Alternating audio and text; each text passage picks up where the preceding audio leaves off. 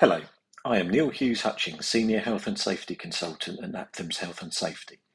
I am back for another edition of my podcast.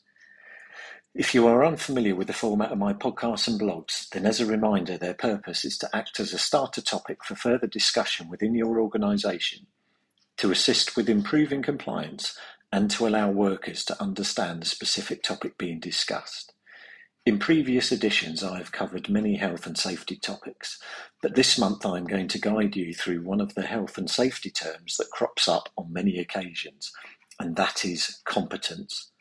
What exactly is competence? We hear and see it all the time. For example, Regulation 7 of the Management of Health and Safety at Work Regulations 1999 places a requirement on employers for the appointment of a competent person or persons to assist them with compliance in their health and safety duties.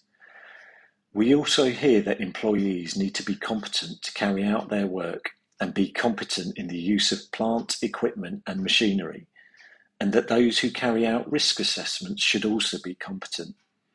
We also hear that fire risk assessors must be competent and that we should use competent contractors and suppliers. So going back to my first question, what exactly does it mean? Many dictionaries will define competence as the ability to do something well or effectively. The Health and Safety Executive expands the definition of competency, and they describe it as the combination of training, skills, experience and knowledge that a person has and their ability to perform a task safely. So let us think about the care sector.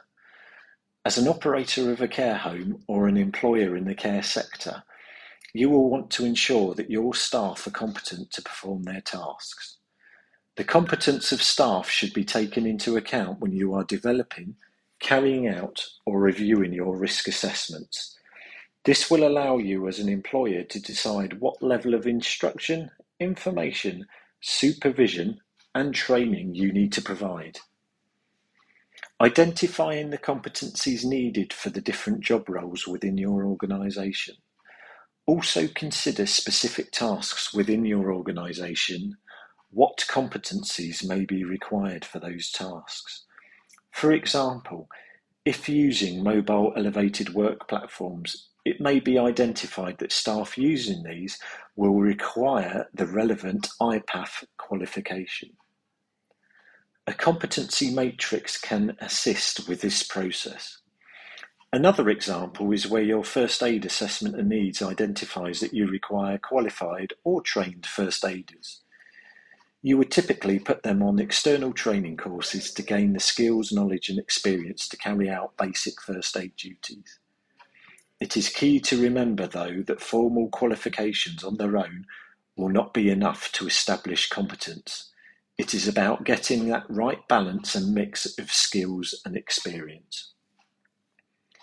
I previously touched on earlier that if you use contractors, you have a responsibility to make sure they are competent. You may recall my previous podcast back in February of this year where I spoke about the procurement of contractors. I provided you with guidance on how to assess contractors and evidence competence. It would be prudent to refresh yourself on this topic by listening to my podcast, which is available from the QCS website.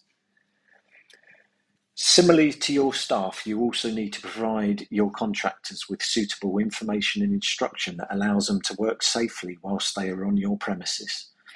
Examples such as sharing asbestos registers if there is a risk that contractors may disturb asbestos during their works, or providing a site induction that details what to do if the fire alarm goes off, or what to do if a contractor was to hurt themselves. I am a member of the Institute of Occupational Safety and Health, and a requirement of membership is to ensure I remain up to date and competent. This is achieved by continuously developing my knowledge and skills by keeping a CPD or continuing professional development log. As a health and safety practitioner, it is important to remain up to date on legislation and other health and safety information, and by reading publications, attending events, watching webinars, or through your day-to-day job, you can develop further skills, knowledge and experience. It is important that you reflect upon these events, Think about why you carried out that activity, what you learnt from it, and how you can use this newly learnt information in the future. If you are not a member of an organisation that requires you to record CPD, you still may choose to do so in order to reflect on your professional development.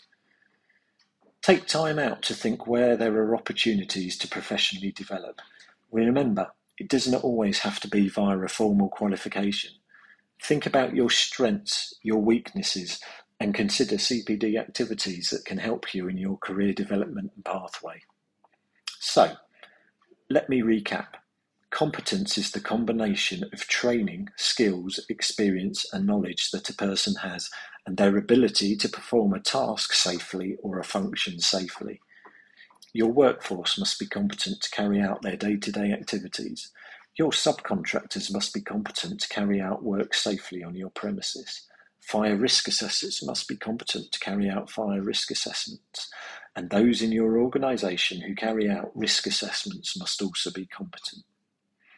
I hope this edition of my podcast has helped to discuss competence, what it means and where it may be required.